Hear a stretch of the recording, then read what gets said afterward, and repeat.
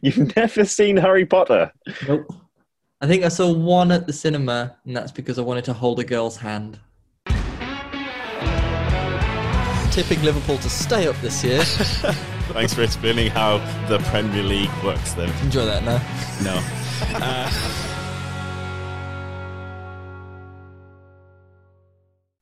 Hello and welcome to the Football Times podcast with myself, RadioTimes.com sport editor Michael Potts, and I'm joined in the virtual studio by Mr. Jake Wilson of BBC Match of the Day magazine, rocking some particularly Potter-esque glasses today. How are you doing? What is happening? Yeah, it's quite a magical time of year. This lockdown restrictions being eased, cold air's coming in.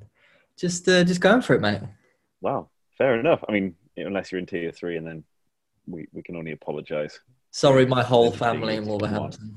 No, Northeast just got brushed into Tier 3, all in one stroke. Anyway, This is a place of no COVID. COVID cannot infect this podcast. We will steer very quickly back onto football because that's what we prefer to talk about. And when this is all over, I can't wait to just talk about football again. We're gonna have some great times in the office. We're gonna have a coffee and we're gonna chat about how we're in League Two now, and it's just gonna be amazing. Moving quickly on. Let's have a look at some Premier League games coming up on TV this weekend to kick us off. Before we go into some fantasy Premier League and a little bit of a reminisce about the great man Diego Maradona, who sadly passed away this week, age 60. But we'll move into this week's Premier League games. We've got Chelsea versus Spurs, probably the biggest one of the weekend. That's a 4:30 kickoff on Sunday. It's on Sky Sports Premier League main event and Now TV. I mean, this is very much the title dark horses against each other here. Are we ready to start considering Chelsea as potential dark horses here? I think we are. I think Spurs as well. In this very weird season where Man City don't seem to really be interested in picking up points, and Liverpool have a third of a squad to pick from. It's some children and Sadio Mane running around a pitch. Yeah. Anything could happen.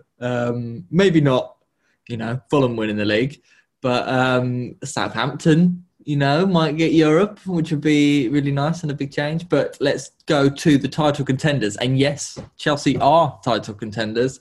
I think we spoke quite a lot about their back line, how much we love Mendy, how well Chilwell started. Thiago Silva and Zuma look a better pairing. But I think the key to them being title contenders this year is they've got match winners all over the pitch and on the bench. We saw midweek against Rennes, Giroud popped up with a header that absolutely infuriated the Rennes goalkeeper. I felt so bad for him after making the first save. But yeah, 91st minute winner. He did it for him then. They've got, Abraham, Werner, Hudson-Odoi, Pulisic, Ziyech. It's countless names. A lot of options there, isn't there? I was going to shout out, can we just take a moment to celebrate Olivier Giroud? So I actually thought he'd gone. I genuinely thought he'd gone until a couple of weeks ago. My Chelsea sporting housemate, I don't even mention that he'd started or whatever, but I honestly thought he'd gone in the transfer window. I know he was rumoured with everybody for a far too cheap price, but he's stuck with Chelsea, and I just think he's such an underrated Premier League striker. He's just done it for years on end now, and I don't think we fully appreciate how good he has been over such a long time. He's not the prolific 20-goal, 25-goal striker, but people play off him, play around him. He's a plan B. He's a different type of striker to what Chelsea have in Werner and Abraham. I just think he's a very, very good player to have around that squad, and a hard worker as well. I think you can almost see him as this, glitzy, sort of pristine guy, but he actually does put himself around and actually does graft for the team. And like I say, you saw the other night, he came up with the goods right at the end. I think players like him are going out of fashion because he's not mobile. the game has a fascination at the moment with these fast players. Everyone's got to be fast. I don't know if it's FIFA 21 changing people's minds. You can't play with people with pace below 80. But Giroud falls into that category. And yeah, the game has sped up and he is less mobile because of that. But he's so effective when you learn how to play with him. I think that's shown at national level. France play him still to this day, even though he doesn't really feature loads for Chelsea, and he scores goals at a ridiculous rate for them. There's always going to be a place. He's a few goals short of Henry's record, isn't he? He's just a few goals short of being like the all-time top scorer for France, which is just quite, when you think of some of the players who he'll have topped to get there, is quite unbelievable. But it shows that, I think managers like him. Obviously to win the trust of a few French managers, whatever, and get himself into that team and up to that position, it's a great thing. And for Lampard to be able to call on him like that out of the blue and still step up with a goal is testament to Giroud. I also wanted to say about Tammy Abraham as well. So I think it's very easy in football to be attracted to sort of the new shiny thing in Timo Werner in this case. And Tammy was he was a little bit shafted, I think. He was a little bit, he had I think people forget how, that was his first season last year in Premier League football at the top sort of level and did well. He wasn't the finished article, but he still did well enough for Chelsea. But he's still chipping in, and he's before the midweek game, he'd got a goal or assist in his last 5 games, 3 goals, 2 assists in there. And it's great that those other options, that they have 3 strikers there who are all capable of finding the net. If Werner doesn't, if he dips out of form or if they need a new style, it's great that they've got those options. Definitely. I think all the tools are there, and a manager who's putting the trust in his players. I think last month shook the foundations a little bit of their title challenge. I know it's very early, but 3 draws against West Brom, Southampton and Man United, 2 of them being 3-3s, which is remarkable, but it's the Premier League these days. You got to turn those results into wins, because it's going to be so tight up the top of the league this year, especially comparable to last year. So they've got a little bit of work to do, a little bit of consistency to find. But across the pitch, you'd struggle to really pick too many places where they could improve without breaking the bank again. Absolutely. And just a brief word on Spurs. Again, another great win. A very confident win against Man City last week. You see this sort of industrious style almost is I guess with Spurs and Liverpool, they play a very different game to Man City. I feel like they've got a bit of...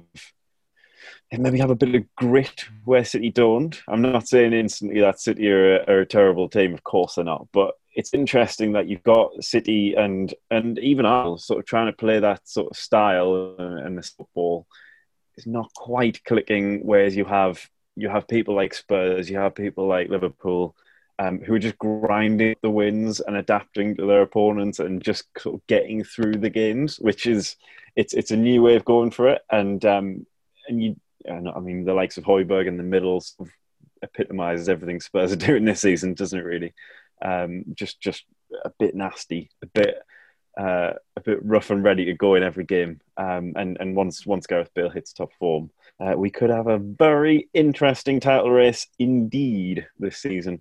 Any final thoughts, predictions for Chelsea versus Spurs? Yeah, it's been a good year for Jose, I think. And his first year at Spurs, topped off by the win last week at City. And only City and Liverpool have won more points than Spurs in the Premier League over that year. Couple that maybe against Chelsea having an extra day's rest here. Spurs playing in the Europa League, Chelsea in the Champions League. But I can't bet against Kane and Son at the moment. So maybe let's go 2-0 Spurs. Ooh, interesting. Even without Alderweireld.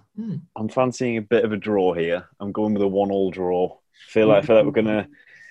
Spurs can find a way past Chelsea. I know Chelsea are looking excellent at the back these days, but Spurs can find a way through. But I think the tiredness is a thing, isn't it? There's a lot of teams with a lot of injuries and fatigue under the surface. You never quite know what's going on. So maybe these European weeks may be pretty tough for Spurs with only 3 days.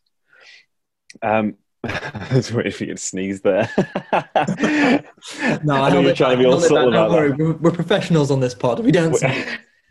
It's like he's gonna go. Never sneeze where you pod, Michael. Fair enough. Moving on to Monday Night Football, we've got a double bill on Monday Night Football this week.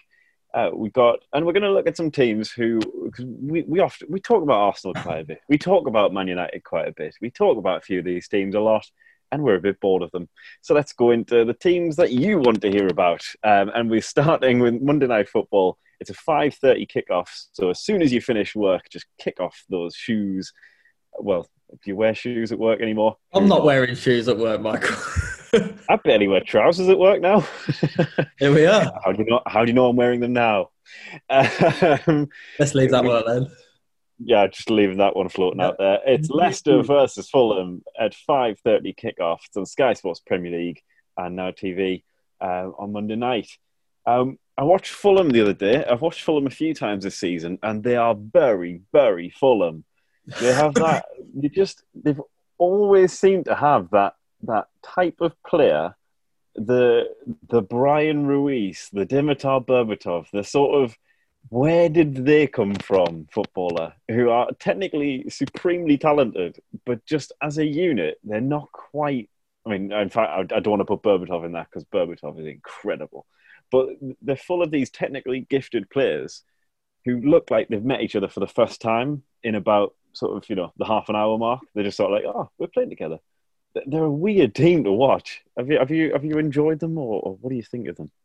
Yeah, one of my mates is a Fulham fan, and on the group chat, he gets it pretty tough. One of my other mates keeps sending him the same meme of a phone screen with a call being made, and it's incoming from the Championship, and it's every week it comes out when Fulham concede. But I think you're right, and I think it's because a lot of people said they've come up too early, so they've come straight back up from getting relegated through the playoffs, but that's given them so little time to piece together a team ready to fight in the Premier League over the Championship. So their back four looks completely different. And I'm going to talk about the two centre-backs quickly.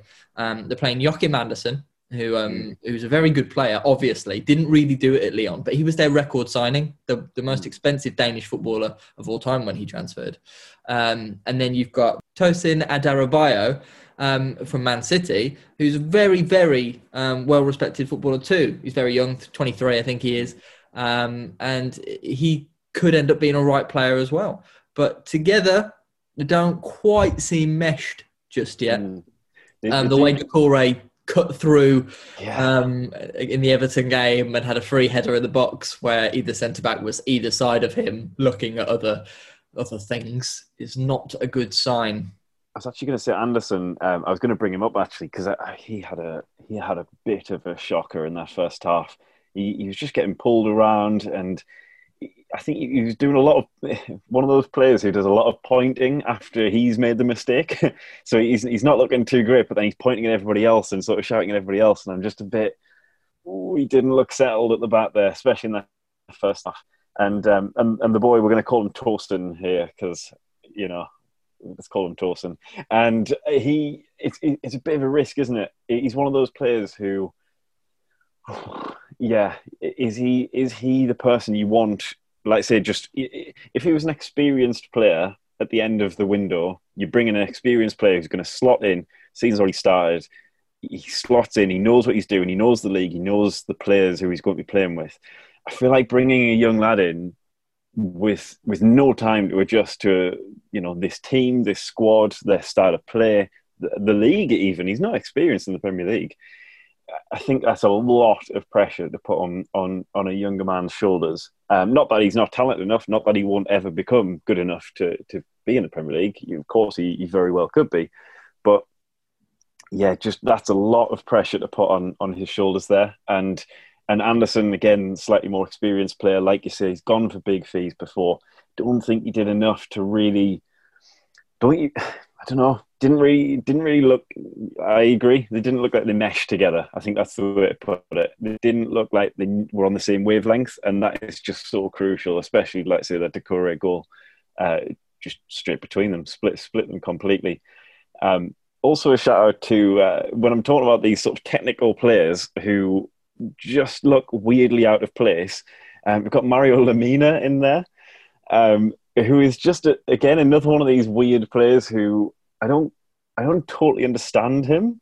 Again, it's Spurs. He showed that he was a good enough player technically to be in the Premier League.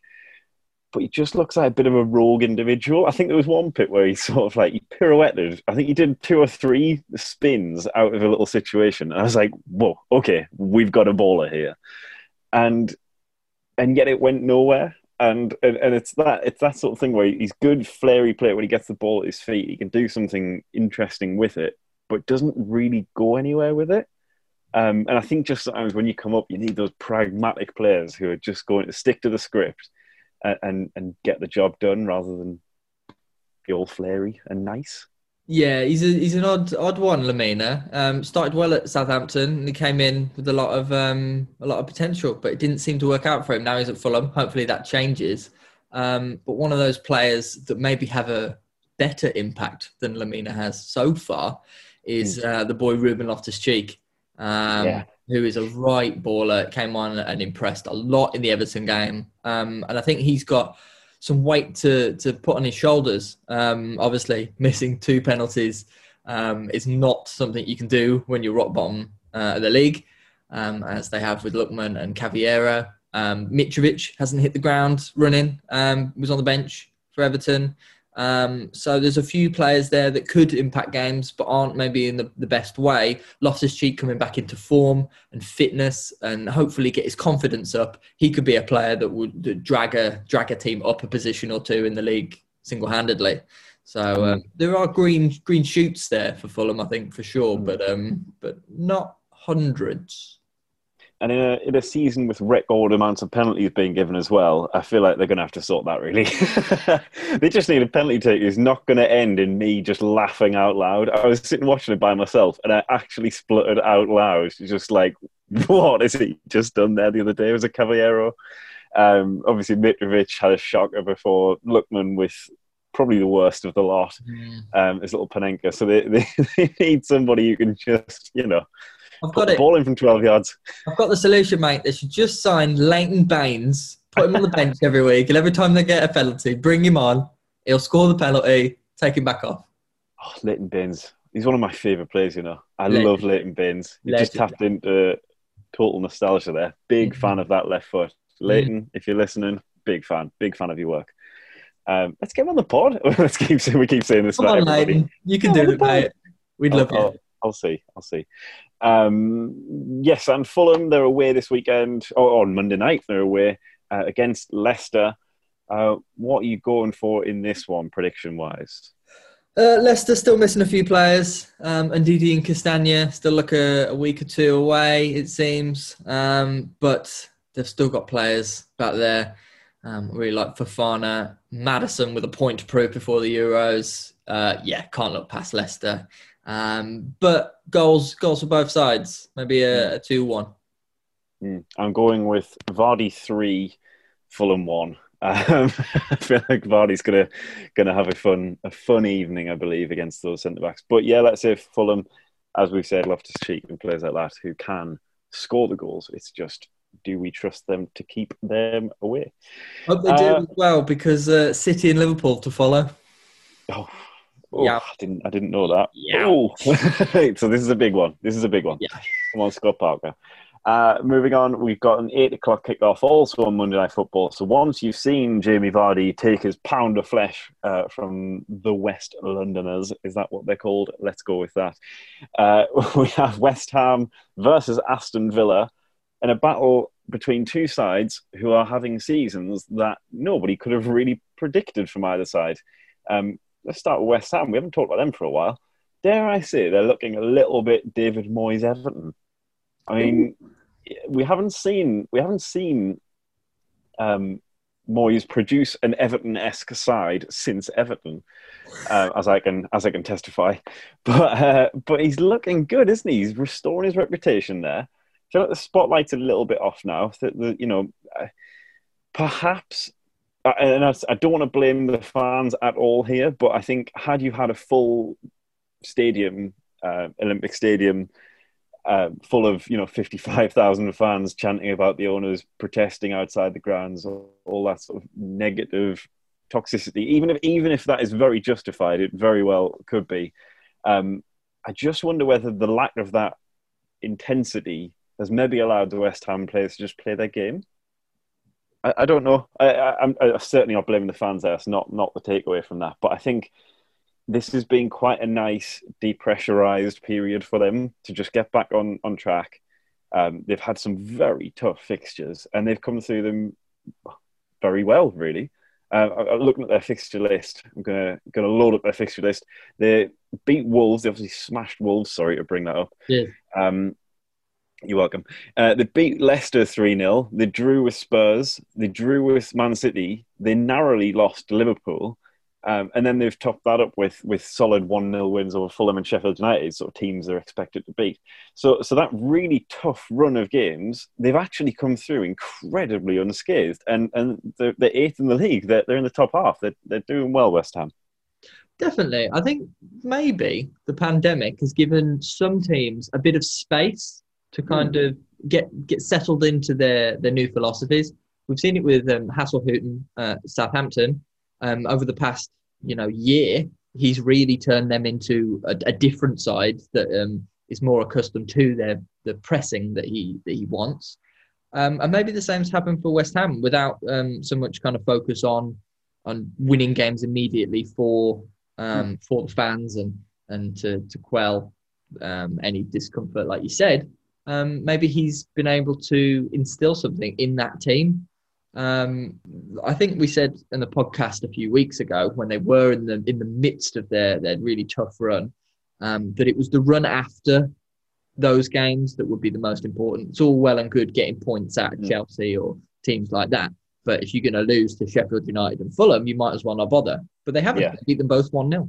Not massive performances, but getting the points. And I think that's really impressive. They've got different players stepping up each week. Bowen's been a little bit quiet, but Fornals stepped up. Haller last week. Antonio's been out, but Souček got a goal. So I think that's a really good sign that they're not relying on one Danny Ings, for example, to score all their goals. They are spreading them out, even though they're not getting loads, but they are getting the points. And at the end of the day, that's definitely what it's about. And that's what Moyes will want above all else. And I think the talent in their squad as well, that's never really been in doubt. Like they've spent big money and been, heavily criticised for some of the money they have spent. But I just think a lot of those players, it's not that they've bought poor talent, they maybe just bought the wrong players. And now if Moyes is sort of fitting them into systems and deploying them in certain games, Haller in this game, Haller not in that game, if they're sort of being a bit selective with how they're lining up and the systems they're playing to fit those players all in, you're actually going to, it's not like they need to go out and spend a massive amount in January. It's just getting the most out of those players that they have in their squad. They have talent there. They've got a lot. You've mentioned a few of them there. Players like Bowen as well, who they've come in from the Championship, a slightly different change of direction as opposed to going out abroad for the likes of Haller, Anderson, etc. I think that's definitely a point. They've got players they can rely on maybe slightly more. I think Felipe Anderson has been kind of a bit of a scapegoat, leaving for Porto. Obviously, he's going to a side that's doing very well in the Champions League. But he's a player that isn't going to do it every week. He didn't ever produce on a consistent basis. And there probably is thoughts that Jared Bowen, while he might not be as talented on his best day as Felipe Anderson is as talented on his best day, but on his normal day might produce a more consistent and work harder than a Felipe Anderson. on those more normal days. So I think need a few more. You need a few more 7 out of 10 performers every week. You need like a team of Milners, a team of Jordan Hendersons in there, sort of thing. Like rather than it's Souček all over that, isn't it? It's playing well, working hard, popping up with a goal, getting a 7.5 every game. And I think Souček will probably be a player like that. But David Moyes has history with tall central midfielders that pop up and score headed goals, doesn't he, Michael? Yes, I'm a big fan of that. Fellaini 2.0. He's come back. He's back. I love Fellaini. It's interesting, and also a final shout out when it comes to West Ham to the goalkeeping situation, and obviously Lucas Fabianski is back. We know what he can do. He's been a good long servant for them, and a good Premier League goalkeeper. I feel like his sort of Arsenal days, very much a thing of the past. He wasn't terrible then, but obviously he had his moments. But he just feels like he's matured into this very strong, commanding keeper who. I don't think it's any coincidence that now they've got him back. Because I know last season when they were switching between a few different keepers there, and that's just not ideal for your defence. Having him solidly settled in there, it just must be such a boost, isn't it? You know exactly who's behind you. You know exactly he can shout, he can see things, he knows the defence ahead of him, and can just organise them in that way. I don't think it's any coincidence that their defence looked so much better because of it. Definitely. I think he's been underrated for lots of years now. He was great at Swansea, really fought valiantly to keep them in the league. Didn't happen. And he's been consistent as anything at West Ham. I really like him. And I think hopefully when he retires or leaves the Premier League, we look back and see him as one of the, not the great Premier League goalkeepers, but one of the severely underrated Premier League goalkeepers in the same ilk as maybe a Shay Given.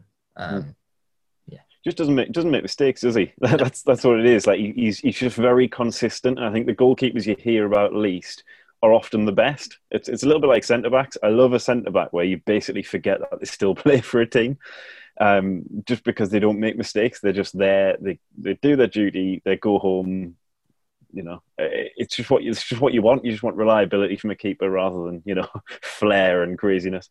Fabianski. Big shout out to Fabianski. What's your prediction for this one? West Ham up against Villa at the London Stadium. Yeah, it's an interesting one. I think that Villa 7-2 result has put people's minds slightly higher when it comes to thinking about where Villa will finish this season. Teams like Everton and West Ham have had, 10 years to figure out how to be a good Premier League team. They've survived, they've scrapped around the middle, they've never really done anything amazing. I think teams that come up now expect success a little too swiftly. So I think Villa will be safe, but I think there will be mid-table maybe without Barkley. As Wolves are in the same position, really. I don't think we're going to be challenging for the top 4, let alone top 6. So yes, I think West Ham could sneak this one, but I think there'll be more goals in it than their last 2 games. Absolutely. I'm going to go with a 2-1 West Ham win, I think. Let's go 2-1. Yeah. Moving on to Fantasy Premier League very quickly. How's it going? I had a decent week last week. Yeah, I did. Got high 70s last week, so well over average. Maybe I didn't have a good week last week. Yeah. Captain Fernandez did the business. The one of my mates that I'm head to head with at the top of our mini league, he captained Mane, which made me very happy. But above all that, I'm heartbroken about Tariq Lamptey. He's everyone's best mate in the FPL world, and he got that red, so he misses the. It was a really harsh red card. It was a really harsh red card. It was just 2 yellows in like the last 4 minutes of the game or something for 2 fouls that were just kind of like, yeah, okay, probably shouldn't have done it, but come on. Yeah, it was Christmas. Yeah. Hardly something horrendous. Shout out to Vidal's red card against Real Madrid. Midweek, squaring up to the referee, getting 2 yellow cards within the space of 6 seconds. Brilliant. Big fan. So with Lamptey out, he obviously moves to the bench. And I think it's time to look at some of those cheaper players that we had at the start. maybe then he phased down. So Tyreek Mitchell, I've got at Crystal Palace, 4 million. He wasn't a boy. I think he's 4.1 now, but he hasn't played for Palace so much of late. So he's gone out of my team, and I think James Justin could be on his way out soon. Also, with Ricardo playing for the under-23s at Leicester and Castagna being back soon. But I took Mitchell out for João Cancelo because I was about to bring up João Cancelo. Go for it. Take it away. Michael. We're on the wavelength. Go for it. We're like Anderson and Tosin. It's a funny old time to pick City strikers, but City defenders may be slightly better. They've got Burnley now, then Fulham, United, Baggies, Southampton, and Newcastle. And there's definitely some clean sheets to be had in there. I'm close. I'm close to going for Cancelo. I've been tooting that horn for a little while because I just think, like, when we talked about, you know, this Man City defensive crisis and, you know, Zinchenko or Mendy, which one's going to like mess it up least? And I'm just like, you've got Cancelo there. Like, he's an attacking threat. He's defensively sound. I think he's a great player, and I think he is there for the long term. 5.5 million, I think, is a nice little easy way to tap into City. The defensive points. I'm sitting on him just for now. I'm sitting back because the minute I've got Cody and Semedo, your boys for Wolves. Semedo's my 5.5 million guy, and they have Arsenal, who haven't actually scored. This is a stat: Arsenal haven't scored from open play in the Premier League since 2011. No, that was a joke. Oh my goodness! I was going to say, you look so serious there. Wow, I wasn't expecting that. Congratulations, Michael. Well played. No, carry on. It's actually been more than 7 hours since I scored from open play in the Premier League. 7 hours, 9 years. Who knows what time it is in this pandemic? And so I'm keeping my 2 Wolves players for that. But there's every chance I may look into Cancelo next week instead of Semedo, but we'll see. I also put Fernandes captain. I had Ziyech captain until like literally the same, it was the morning, I think. And I was like, you know what? Just play this safe for Fernandes. And I'm very glad I did that. Got 22 points rather than 6. And yeah, I'm sitting on, because I've taken too many points hits this year, obviously, and I'm sitting on a free transfer, and I think I might just bite the bullet and keep it. Salah's back. I kept Salah last week, put him on the bench, and I'm weighing up whether to take some. My potential trade was Shea Adams, who I've just put in and did well, and he's been doing well consistently for about 5 weeks. It was take Shea Adams and Salah out for Vardy and Jota. So you're still tapping into Liverpool's points with Jota. And Vardy has, look at Vardy's next 3 games, it starts with Fulham. There's just points in there. But I think I'm going to stick. I don't like taking players out if they've had a good week, and Adams had a good week. And Salah could always score a hat-trick at any given moment. Yeah, it's a funny one, Jota, isn't it? It could be a little bit too early to know if Klopp's going to play the 3 or the 4 up top week to week. I think they'll play the 4. I think, from what I've seen and what I've read, and just genuinely the fact that Jota is on fire at the moment, I think they will go with 4.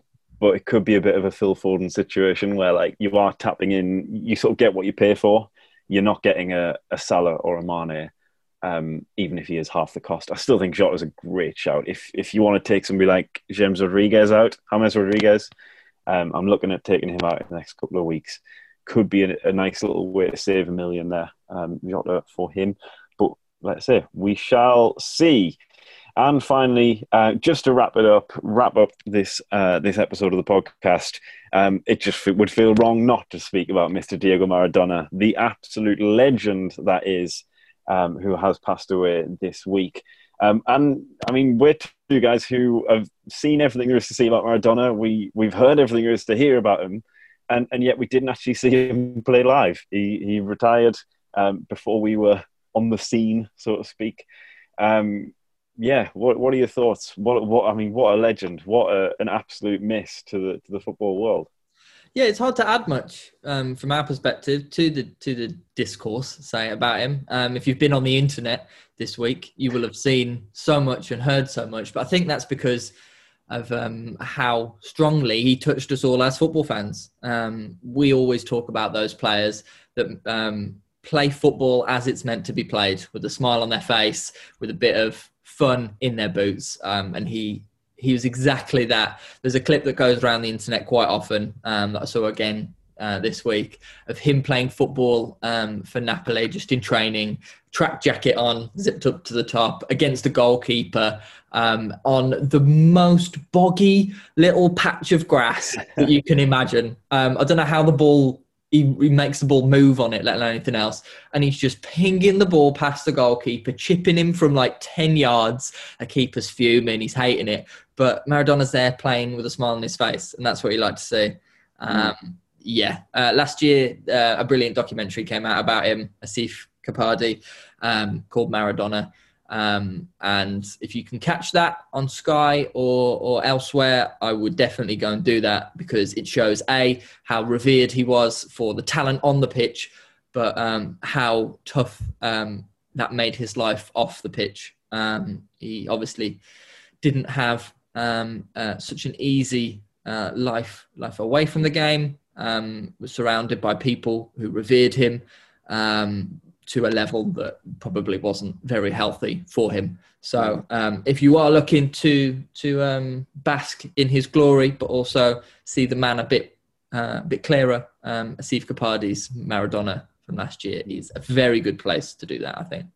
Absolutely. And I think one of the best takes that I saw last night on Twitter once the news had broken was actually... we didn't see, and I still actually haven't, 24 hours later sort of thing, I still haven't actually seen any sort of note on his stats or his goals or his assists or whatever like that. It's not as clinical as it maybe is nowadays with Messi and Ronaldo. And like I love a stat. I love a Messi stat. I love a Ronaldo stat. It just proves how incredible they are.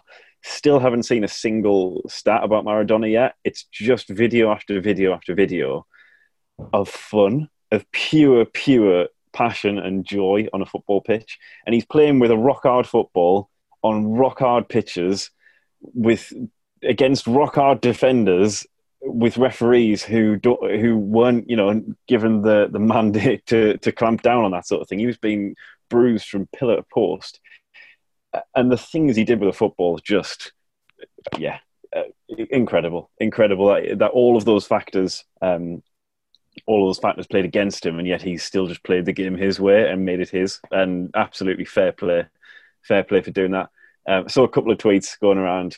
Diego Maradona speaking to France Football. This was exactly a month ago. This came out on what he wants for his 60th birthday, and he just replied with, "I dream of being able to score another goal against England, this time with the right hand," before bursting into just cackles of laughter. And I know there'll be a lot of perhaps older listeners, we'll call them. Is that the PC term? The older generation will remember that and probably hold a massive grudge against him. But as somebody who wasn't there for the fury and fume of the hand of God, I quite like the wind-upness. I think football is such a sterile place. I like it when a clown comes along and and when an entertainer comes along and gets under your skin. Those players who are just have that little bit of a streak in them that just gets you a bit annoyed. And a final one is that this is ridiculous, but Andre Villas-Boas has announced in his post-match press conference last night, he announced that he wants FIFA to retire the number 10 in the entirety of professional football around the world. Just retire all number 10s. And just no. Just absolutely not. But maybe a measure of how iconic the man went beyond football. And he will be sorely missed at the World Cups and wherever he appears. He always knew how to entertain on and off the field. That's Diego Maradona, who died at age 60 this week. Thank you very much for joining me in the virtual studio again, Mr. Wilson. I can't wait to do this in person. And the sound quality will be much better. We have our fancy mics and everything. So please come back when that happens. What is coming up in the Match of the Day magazine this week? Oh, Michael, I'll be back there in the studio with you. Can't wait myself. But what I'm most excited about this week is Match of the Day magazine's Christmas special issue that's dropped on shops. You've got some massive gifts in there as well. I won't spoil those because they are pretty tasty. But inside the magazine, we've also got our 2020 Dream Team, massive family quiz, and loads of Xmas present ideas. So everything you need for the start of December, I'd say. Very nice. Very nice. Some nice little Christmas presents there as well. Get it all sorted. Just don't do shopping. Just buy Match of the Day. And on radiotimes.com/sport, got all your sporting previews. We're telling you how to watch everything. We're telling you why you should watch it all. We've got a lot of sport coming up from all competitions, whether it be midweek Champions League and Europa League games, whether it's the Premier League at the weekend. We've got some FA Cup fixtures coming up at the weekend. We also have the Autumn Nations Cup rugby. We've got UK Championship snooker. We've got a lot of boxing. Mike Tyson's getting back in the ring this weekend because that's, somebody thought that was a good idea. And we're covering it all. So come to us and have a read. Thank you very much for listening, and see you next week.